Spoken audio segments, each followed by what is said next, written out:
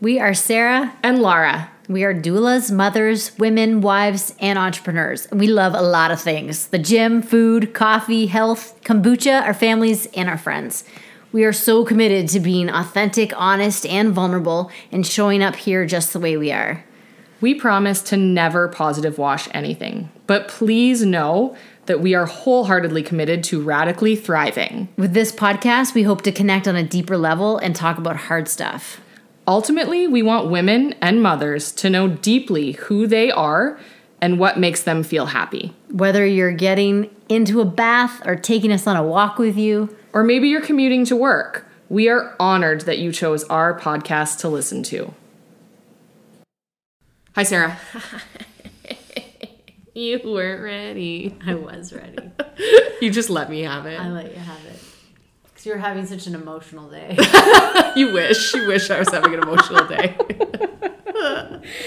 So this morning, Laura posted on Instagram, like, is it a full moon? Because, oh my goodness, the emotions are huge. And I was like, what? Is Laura having like an off the rails day? She's going to come to my house so emotional. So I messaged her and I'm like, you or the kids? She's like, oh my goodness, the kids. Yeah. Spoiler alert, I am high on cold medicine though. Why do you never have big emotional days? I don't know. I like my emotions to be private. They're usually me crying in a corner of my massage room and then I shake it off and I'm fine. That's like once every 3 months though. It's not that often. I'm a pretty zen person. What does that mean? I don't know. I just don't get that emotional. I think most people know that about me. My close friends know that I'm not like... I'm pretty positive like 98% of the time. Yeah. And I don't love to talk about myself. Unless I'm in a very narcissistic mood. But like, I mean like my deep, heavy, emotional stuff, I don't like to talk about. You're good at dragging it out of me, but... I do try. Yeah. How are you today? I mean, I'm a heart on my sleeve. I'm usually like, if I'm having an emotional roller coaster, you know about it. So. How many times have you cried at the gym? Oh, more times than you, I think. I mean, considering I worked there and was there often. Oh. But I've definitely cried at the gym at least like 6 times, which is a lot in public. Like literally crying while squatting. Yeah, there's something Do you even CrossFit if you haven't? I know. There's something about the really hard workout that you're like, this feels like punishment. Yeah. And then you just can't handle it. Or somebody says the wrong thing to you on the wrong day. Oh, fair enough. That's definitely happened. Yeah. Yeah, I've ripped a coach a new one. They love us. Oops. Yeah. We just need to wear red shirts when we're PMSing, so there's just a warning. Do not approach. It's true. Mm-hmm. Where are we at our cycle right now? I think like 21, 22. Are we 22? That's never really a great day for me. Yeah. No, fair enough. That's why I thought maybe it was you and your big emotional day. Yeah, no. But it was just your kids. No, I'm mostly just pissed off that I have a cold and I'm going out tomorrow night. Yeah, it's not a good fit. No, it's not a great fit. So we'll see how that goes. I'll check in with you on Saturday morning and see how I fared. First time at a bar in 2 years. Whoa. It's a lot. In Toronto? Yeah. A drag queen bar. Amazing. Yeah. I should probably wear a mask. Oh, fair enough. So what were the big emotions? What was going on with Shay? Oh, so Shay has this obsession lately with me braiding her hair. Okay. Multiple tiny little annoying braids. Oh, time consuming. So time consuming. And then doesn't think when she asks me to like manage time. So she asked me to do it Tuesday night and I worked until 8. And then she asked me to do it after that. And I'm like, well, your bedtime's 8:30. Like, that doesn't really work out. Mm-hmm. But then she begged. And I was like, okay, fine. So we did it. And in order to save time, I did 3 cornrows at the top. Okay. Because then you put more hair into them and they just go straight back. Well, Shay's hair is so thin and so breakable that her whole, like, front of her forehead is baby hairs. Oh. They don't stay in the braids. Yeah. Especially when you sleep in them.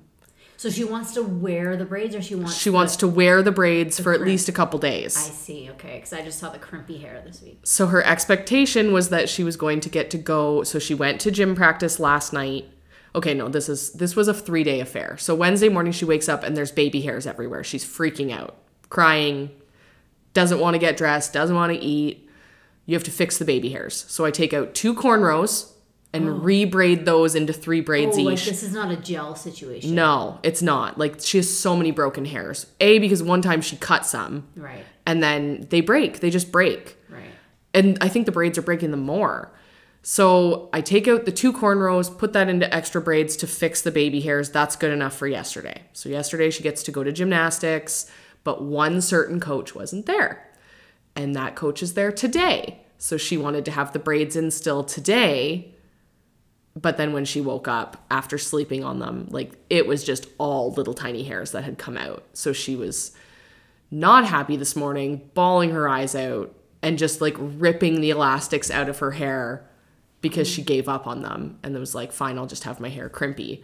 But like then aggressively ripping the elastics out and trying to brush through her braids. So this is the girl drama that I get to deal with. Wow. Yeah.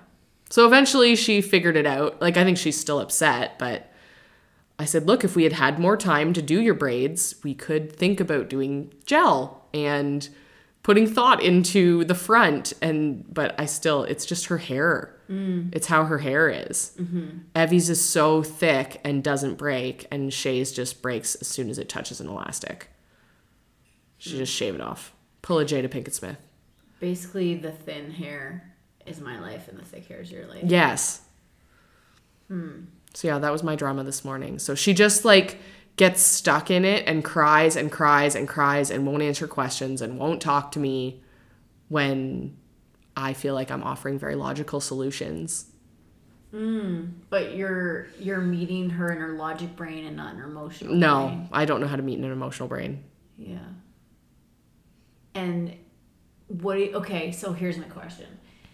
Because you don't have these big outbursts and you don't allow yourself to have this emotional range, what is it like to parent someone who has these outbursts and has this big emotional range, and then you feel like you're supposed to parent that? I think because I'm a people pleaser too, I feel like I have to make it better for her. Like, I'm doing the masculine thing, I guess, instead of just letting her be upset, which eventually I did say to her, you're allowed to be upset that you don't have your braids today. But I also need you to answer questions and acknowledge that you hear what I'm saying when I say we need to plan this better. And you need to manage your expectations. You have baby hairs. And that's okay. Your hair doesn't have to be perfection. How old is she? Almost 9. So, like, just learning... Well, she's still in a co-regulation. Yeah. Right? Like, you're regulating her emotions... Which is, it's interesting, right? Like, I mean, obviously getting children from babies to adulthood is going from needing us to regulate to learning how to regulate on their own. And I think that's one of the criticisms of education, that it doesn't does more than when we went to school. But, you know, it doesn't help them to check in with themselves. But yeah, how is that to help her co-regulate those big feelings and sit with the outburst when you want to rationally take her through a solutions-based...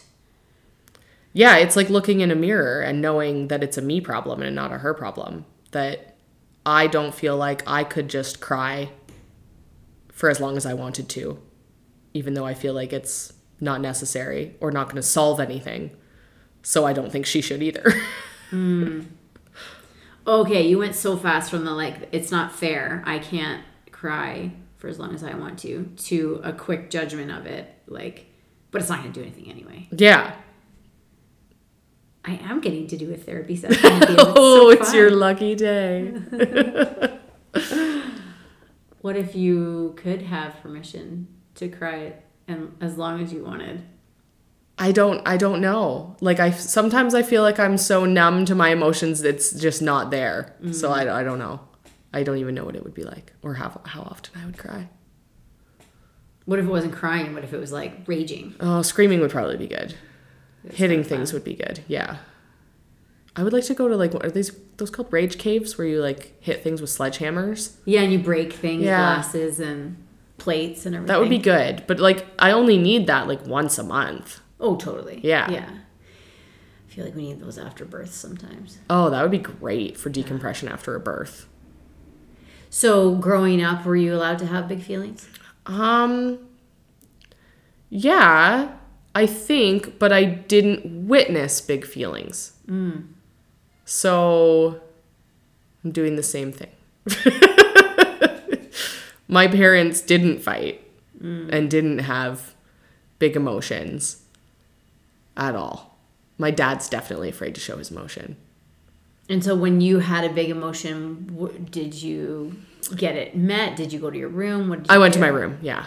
And was that sort of a, that's what we do? We go deal with our feelings on our own in our room? Is that kind of a Maybe. uncommunicated expectation? Like, I can vividly remember, like, kicking my wall saying, nobody loves me, everybody hates me. That was, like, probably, like, a 3 or 4-year-old memory, I think. I would have been that age doing that.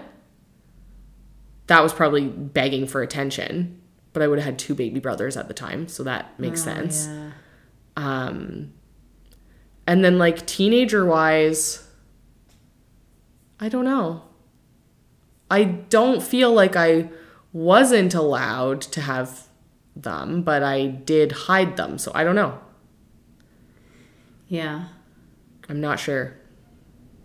I have a real therapy session booked. You do? I know. Wow. How and when did this come about? It was supposed to actually be, I think it was actually supposed to be yesterday, but no, a week ago. But then I was going to have a birth, so I canceled it because they need 48 hours notice to cancel Right. it. So, like, for birth workers, it's not ideal. No. If there's even a chance that I'm going to have a birth, I don't want that bill. No kidding. No. So now it's like the last week of April. So we'll see how that goes. Yeah. It's going to be great. I definitely want the debrief. I am not excited. Which I think means I have to go. Is it 1 hour or is Yeah. it longer? Oh, okay. 1 hour's not that long. Yeah. Huh. I've done so much therapy in my life that it probably makes me a bit of a dangerous pseudo wannabe therapist because I just know the things that I've worked on and the things I've listened to with like Esther Perel, Yeah. like the things that fit kind of the stories I know. So I Yeah. kind of put you in the same boat as my husband, Yes. where We are the same person. yeah, you have a narrow range of emotion, and Mm-hmm. your belief is that that is who you are and that's your personality. Mm-hmm. Whereas there's another thought that that's really all you were allowed to be or Yeah. allowed to express, and that there's a huge judgment now, not yours originally, Yeah. but now lives within you, that places judgment on emotions that are outside of that realm. I do wonder how, like, intergenerationally this is actually entwined. Like, I'm very much like my dad. I know he was not allowed to show emotion Yeah. as a child.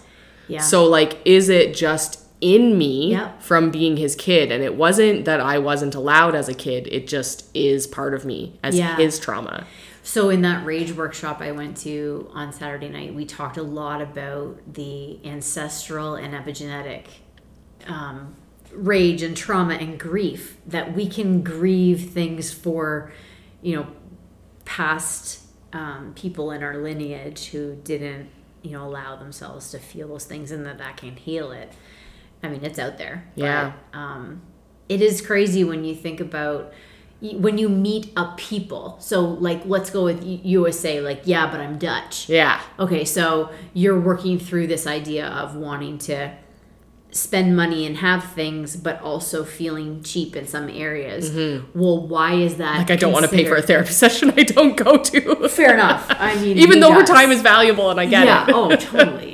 I know, like, as an integrity value Yes. piece, we want to pay people when we say my to them, gosh, yes. hey, sorry, I'm not coming. Yeah. But it still feels gross. It still feels gross. But why are Dutch people as a culture, like, what have they gone through as a people that Yeah. means that they are quote unquote cheap? Yeah. I don't know. What have they gone through? I don't know, but I think there's like all kinds of things you can look at Mm-hmm. like that. I remember that podcast I was listening to around the Black Lives Matter time it shouldn't be a time. It should always be a thing. But there was a podcast I was listening to that was talking about Black trauma and how they need to spend time checking their surroundings and their body, like opening up their chest and looking behind them, because in their lineage as slaves they had chased. To watch out. Yeah. Yes. Ah. And so part of orienting their body in space is to say, I'm safe here, and their body needs to go through that. But anyway, that's a separate topic.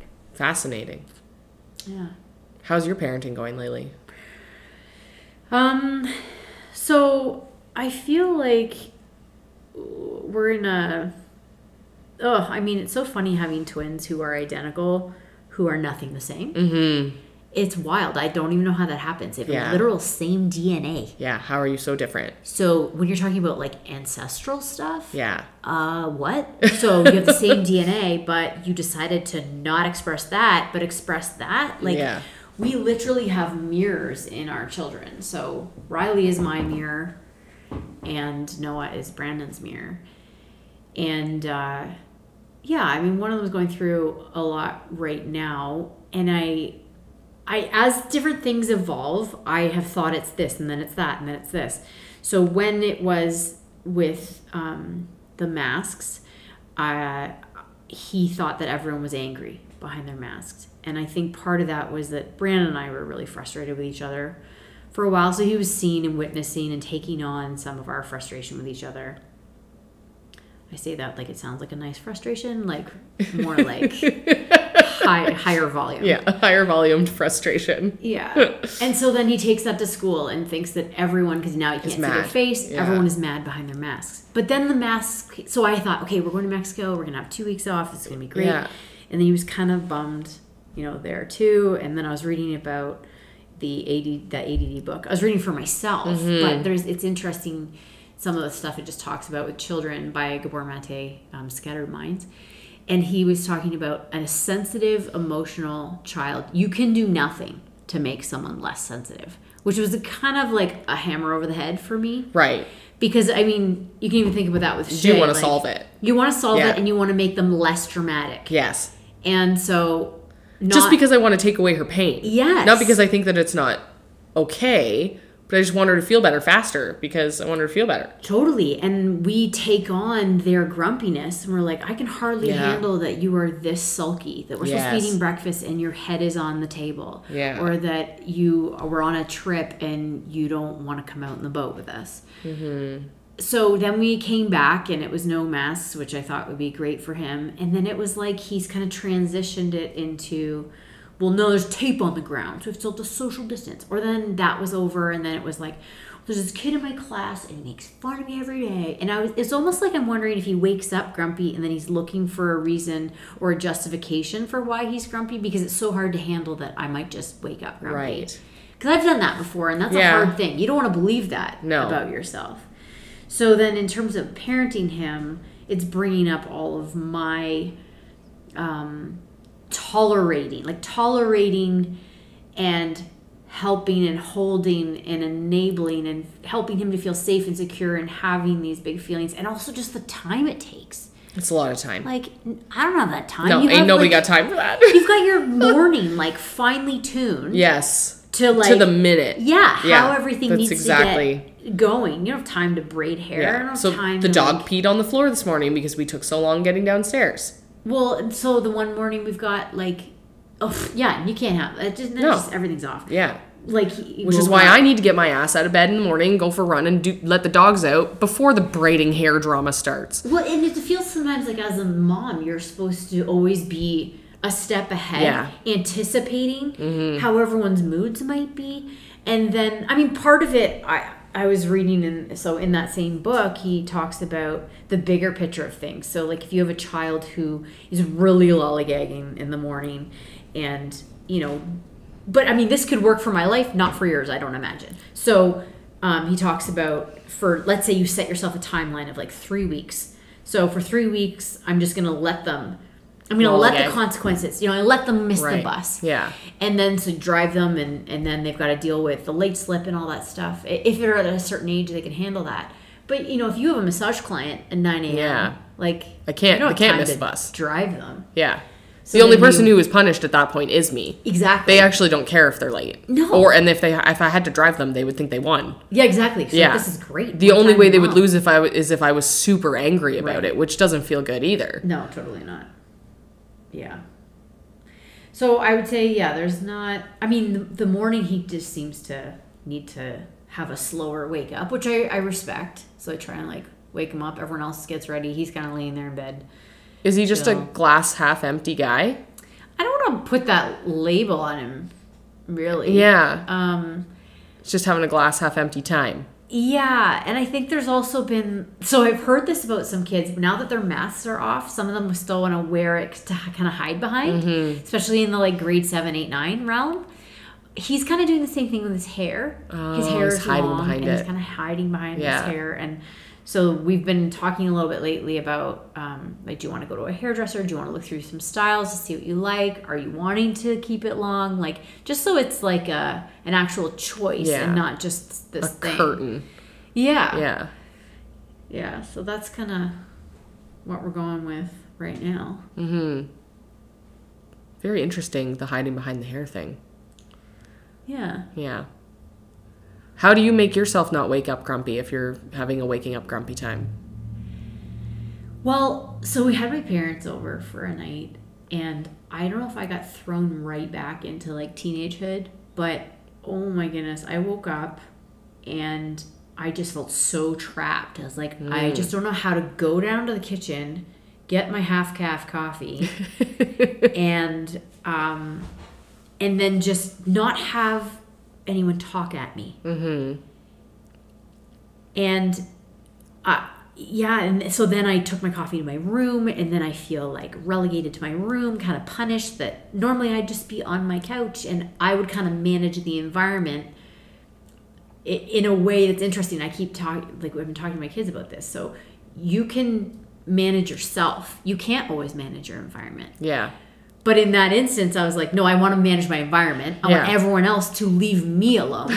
I want to sit in the middle of the house and have everyone leave me alone, which is kind of what he wants. He wants people to leave him alone. But when I say to him, like, hey, how do you feel about having your own room? Yeah. We have an empty room because all three of them are sleeping in the same room. And he's like, no, I don't want that. I just want him to leave me alone. Well, like, okay. I can solve that. Yeah, you could take a step forward into this, but that feels too heavy or too actionful or something. Yeah. So yeah, when I wake up like that, I'm better now. I would say, one, having done the mindful way through depression. Mm-hmm. Two, working on self-worth and self-love and forgiveness. But the main thing is not attaching my worth to my thoughts. So when I wake up and I'm like, I am grumpy, instead of like having so much fear and being so scared of that thought about what it means about me and what it can mean for my day and like how am I going to get through this, and then you're spiraling worse. I can say, like, isn't it fascinating? I feel kind of grumpy right now. My thoughts are grumpy thoughts. Yeah. And then what would feel good? And then I can move into something like, I know having a coffee and going outside and having a walk will change things, turn things around. And I could see by like the afternoon, I was a totally different person, or a person with different thoughts. So yeah, I can manage that in myself now. But for a long time, I couldn't. I would have, for a long time, really terrible Saturdays where there wasn't any structure. Mm-hmm. And this would probably even be before CrossFit, because I would have, now I just get up and go to CrossFit, but or I'd have all these ideas of all this creativeness I was going to do on the day, and then I'd be like, oh, I'm actually just going to stay in bed. Yeah. So that was good times. When is Noah the happiest?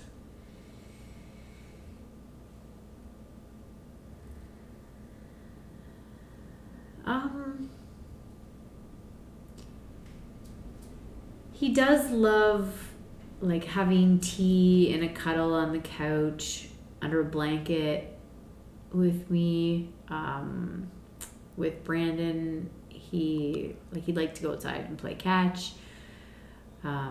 He does really like video time. I think it's a touch point every day that's the same. Mm-hmm. So he knows at 4:30 he's going to play that video game. Doesn't necessarily mean that he's super happy when he comes up out of it, because I don't think Then anyone it's ended. It's ended, but also, like, is anyone in a good headspace after they've come out of a dark basement having shot Well, things? I don't know. Like, I would actually love to talk to somebody who specializes in, like, the psychology of kids and video games. Yeah. And, like, how much is actually bad? Or is it good? Like, is it possible that it is good for them? Because really, they know that they can play a game and it's safe. It's not going to have an emotional reaction. It's not going to school and thinking everybody's mad. Right. It's something that is the same every time. Yeah. So I can see how that would be therapeutic to them. Like, when I was a kid, I played The Sims a lot. Yeah. I mean, I don't know how much. My parents never really put screen time, like, limits on us, so I have no idea how much. But yeah, I don't know. I would just love to talk to somebody about, like, is there actual benefits and, like, how to manage that. Yeah, it's an interesting thought. I definitely felt like in our trip to Mexico, I'm really excited by the prospect of getting taken out of my comfort zone, taken out of my routine. I love spontaneity. We did different things every day. That's great for me, but in hindsight, I probably would have brought the kids. I brought no devices for the kids. Yeah. And in hindsight, I think it would have been healthy for them to have a familiar touch point every day. Yeah. Where we could have, like, we were just up and gone all day and doing stuff. And they would come, like, Jacob actually put himself to bed every night on the trip. Wow. He was just like, tired. I'm just going to go to bed. Yeah. We're like, what is this life? It's amazing. But yeah, I think that was one thing where I expected too much spontaneity on their part. Well, I think as, like, our generation, we were, like, the first generation of teenagers with screens in our pockets. Yes. Really. And it's been so demonized that now I feel like we all, like, cling on to this control about it and this shame and guilt around it, when I don't think that has to be there. I mean, screens are the future. We are going to be working online. Mm-hmm. We are in front of computers all day. Most of our work is done through our phones. They need to be able to run a computer. Like, Everly has a laptop she brings to school every day in grade 3. So the screen, like, tracking the screen time is basically impossible. But I think that we've demonized it to, like, an insane level, where if we bring it back down to, like, what's the intention behind it and why are you actually getting joy from doing that? And if it makes sense, then maybe it doesn't seem as bad. So I think on the other side of that, having listened to the inventors of the light phone, and they talk about the inventors of these apps and these games. I mean, it's meant to keep you there. Yes, and they are geniuses. Like, your brain is not strong enough to fight it. Yeah. And so when we give a device to a child whose brain cannot control and navigate it, there does need to be limits. Yeah. And so whether we're calling it demonizing it or not, they aren't, we aren't even capable. No, right? I know, like, we're not capable. We can't handle the Instagram scroll. Yeah. So, I do think, like, I heard about this parent who paid her kid $1,800. Promised $1,800 if they would have no social media till they're 18. Yeah. And she said it was the best $1,800 she ever spent. So I told my kids they could have the same thing. But I've also been playing with the idea of giving them a light phone. Yeah. So that you only have phone text, directions, podcast, music, and an alarm clock. Yeah. The only thing that sucks is I kind of wish it had a camera. Yeah. So they can't take any pictures. Right. The camera would be nice. Yeah. Yeah, it's a hard thing. I don't know. Like, Everly asked if she could have Snapchat for her 11th birthday because one of her good friends has it. I do think that she's the kind of kid who is going to let me police it really closely. So I don't know. I'm considering it, but then also it's terrifying. It's like one step in. But then actually, I was listening to Kat and Nat on the Kick-Ass Stepmom podcast, and they were saying that they use TikTok and Snapchat and Instagram to stay close to their kids. Oh. So when their kids got social media, they found it was a really great way to connect. And I've thought that before. Like, I've saved Instagram videos on my Instagram to show to Ev later, just of sheep jumping around. Right. Yeah. But, like, I see how you can, like, use it to your benefit if you can communicate that way. And be like, did you get that TikTok I sent you? Like, it is kind of cute to think of it that way. For sure. And I think the fear is, you know, what's the breakdown? Is it 50 good, 50 bad? Yeah. Is it I don't 90% know. bad, 10% good? Yeah. I remember for my niece's, I think it was her 12th or 13th birthday, she was allowed to get Instagram. And I was like, oh man, like if you were on the Instagram I am on, like, oh my goodness, there's so much that is not for your eyes. But then she showed me her Instagram and it's full of like cat and dog videos. Dogs. Yeah. But then now a year later, it is interesting to see how the algorithms and the things draw you in and how now at Family Functions, It's a rabbit hole. She's scrolling. Whereas a year ago, she wasn't. So it is one of those things that like, I don't think it isn't manageable. But anyway, I think if we go back to the point of like, could a video game have some benefit? I don't know. I mean, I have no idea. There's definitely times where I'm like, I want to go. We used to do 5 hours a week. So it was, they got 5 1-hour chunks and then now it's gone to 7. So it's every day. And then definitely if there's times where like I'm having a nap or we're out for dinner, it goes to 2 hours. Yeah. So it could easily be 10 hours a week. Yeah. You know, or if I'm making dinner, now it's an hour 15 or an hour and a half. And I don't know. Anyway, how much time do we have before It's noon? been 30 minutes. Okay. Oh. So I wanted 20 minutes before noon. Okay. I wanted to change gears. Did you have anything else you wanted to say about No, kids that's good and from parenting this week. Okay. We had a question about what does advocating look like in the real world, in the hospital, with a medical care provider? And what are some tangible, kind of concrete examples of what that looks like? And what does it sound like? And her specific question was like, she just couldn't imagine how to have that conversation with a care provider when we are in the moment, I guess. Yeah, and then if a care provider said to her, this is what we're going to do, that she would be like, yep, okay, yeah. Yeah. And we've also had a client who said to us, I just can't imagine being a Helen or a Nancy, or I don't know what the word, A Karen? Karen. Maybe she's a Karen. Being a Karen and saying like, oh, I know you're a medical care provider with 15 years of experience, but I know better. There's a major comparisonitis when you're a doula for sure to be in that room, I think, where you're like, oh, I'm not allowed to say anything because I'm not a doctor.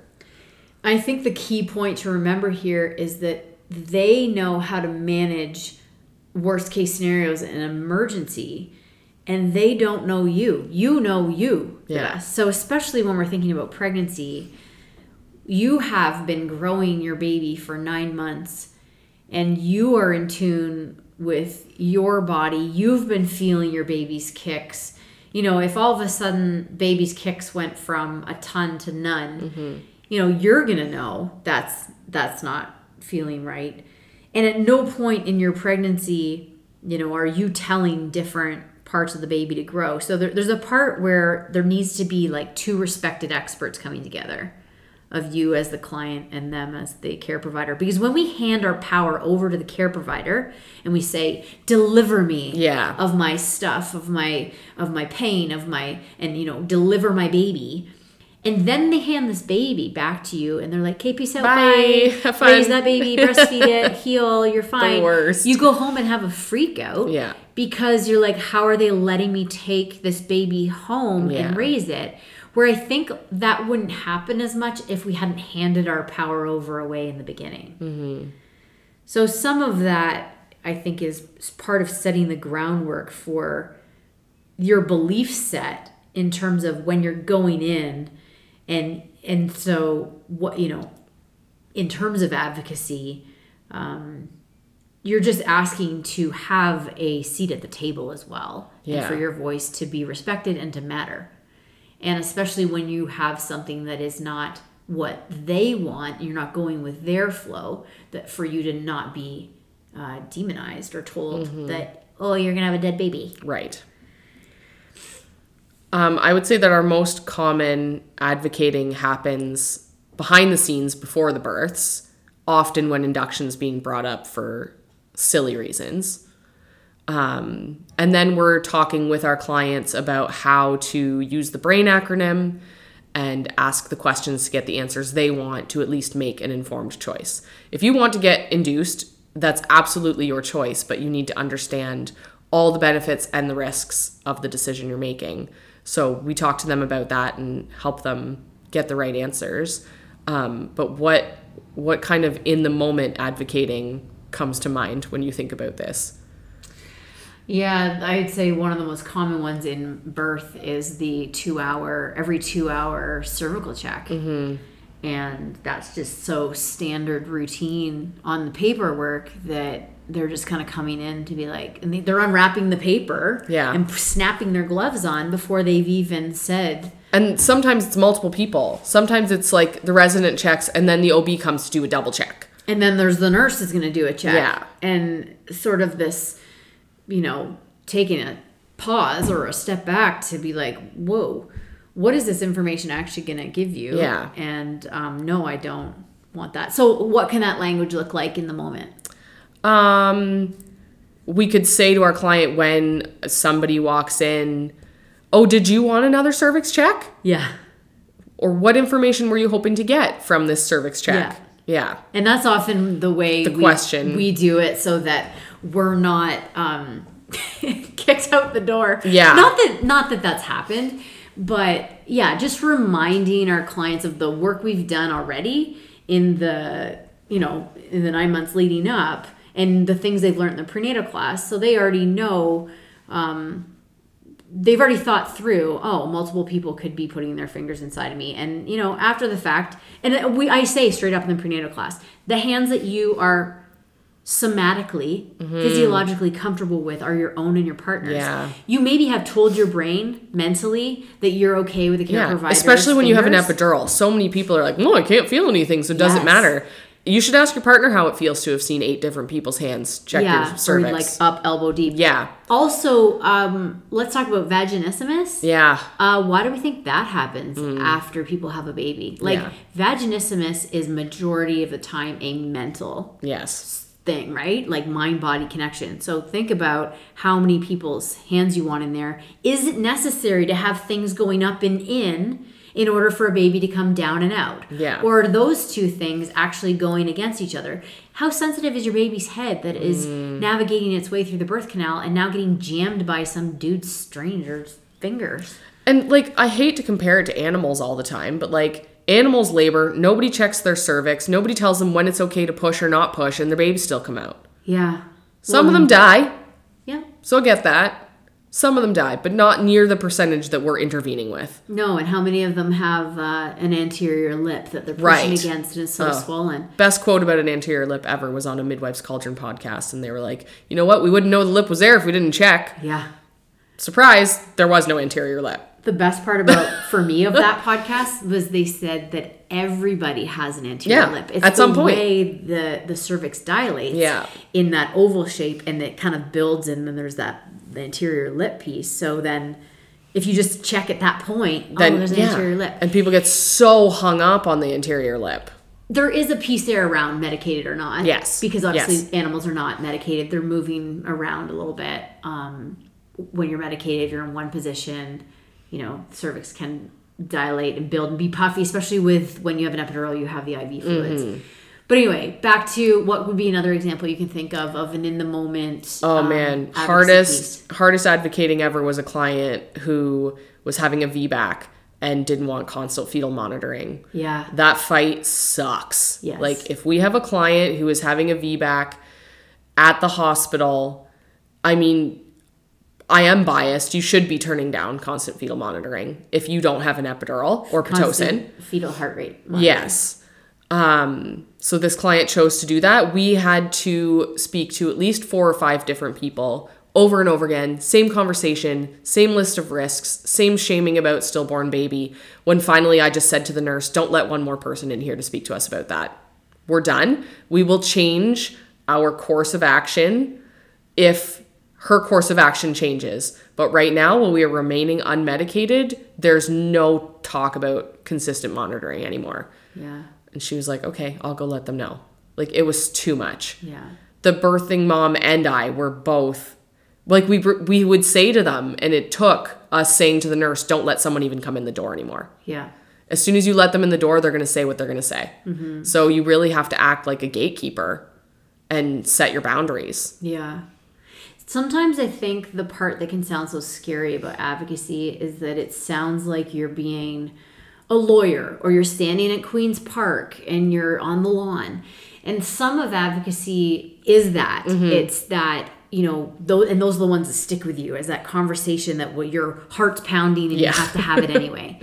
And I think there's the other ones that are you're massaging your way in, right? Yeah. So the example I'm thinking of was at a hospital where I had said to the nurse, like, hey, how many different positions have you seen this OB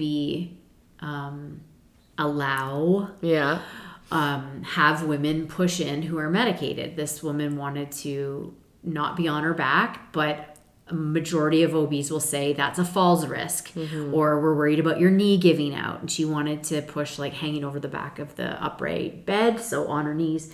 And I did get like called from the hospital afterwards. You advocated for her to stand with an epidural. I'm like, sorry, I did no such thing. I would not do that. It's ridiculous. Also, you said all these things that I apparently said that I never didn't said. say. No. It was a good time. But yeah, having the conversation with the nurses, because often your 12 hours is with the nurse, your 20 minutes is with the OB. Yeah. And sometimes when the OB comes in, it's awesome if you're already in the position you want to be in. And then when they're saying, I need you on your back, you're like, she's comfortable pushing in this position. Yeah. This is feeling really good. This is working really well for her right now. Yeah. We're going to keep doing this. I just am like midway through a trauma course that's taught by a former labor and delivery nurse. And she says that we need to change birth plan and call it a medical care plan, because birth plans really, a lot of people don't take them seriously. Some nurses roll their eyes. They don't really read them. But if you call it a medical care plan and you ask for it to be put in your file, they legally have to read it and they legally have to follow it. Oh, that's amazing. Just the change of the name. That's great. Yeah. I think the thing, if anything, that I wish like OBs and medical care providers in a hospital environment understood is how important it is to take care of the physiology and the hormones. Yeah.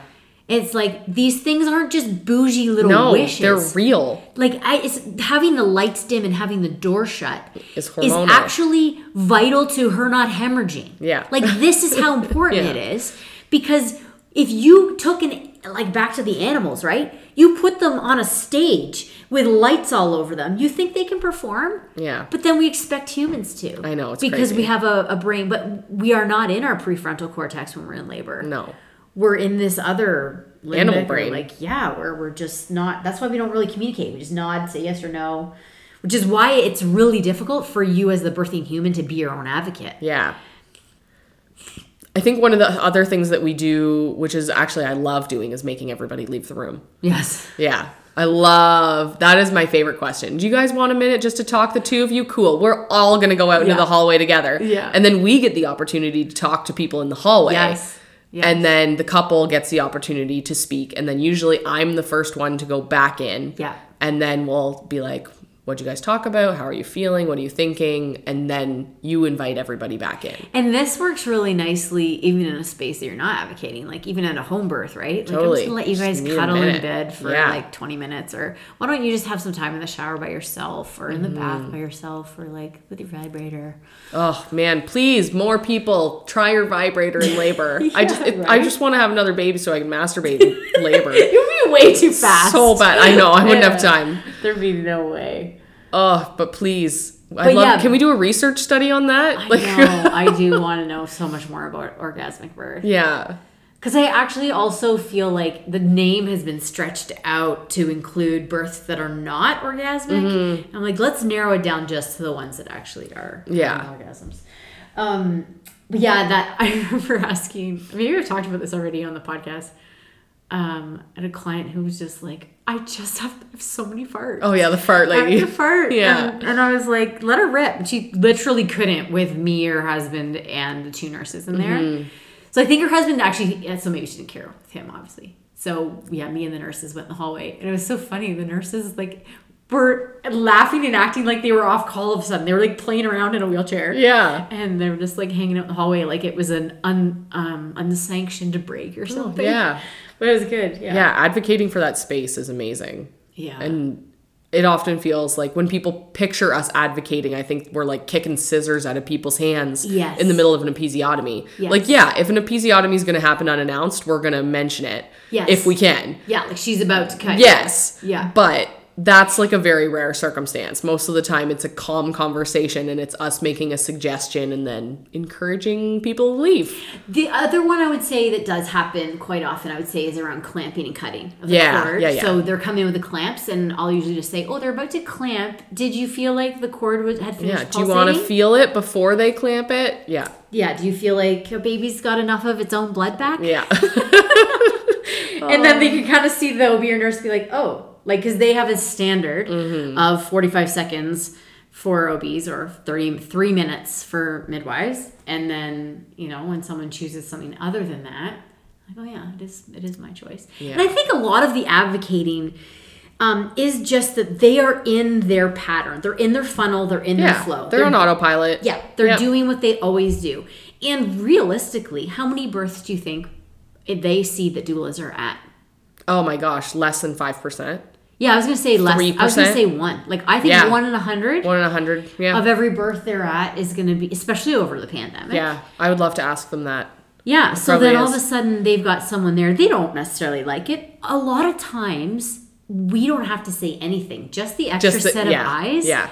That's like, I'm watching you. I do hear often now when I'm at a birth, and I don't know what they're saying when I'm not there, but the cord looks like it has drained completely. They'll state it before they clamp it because I'm there. Yeah. Yeah.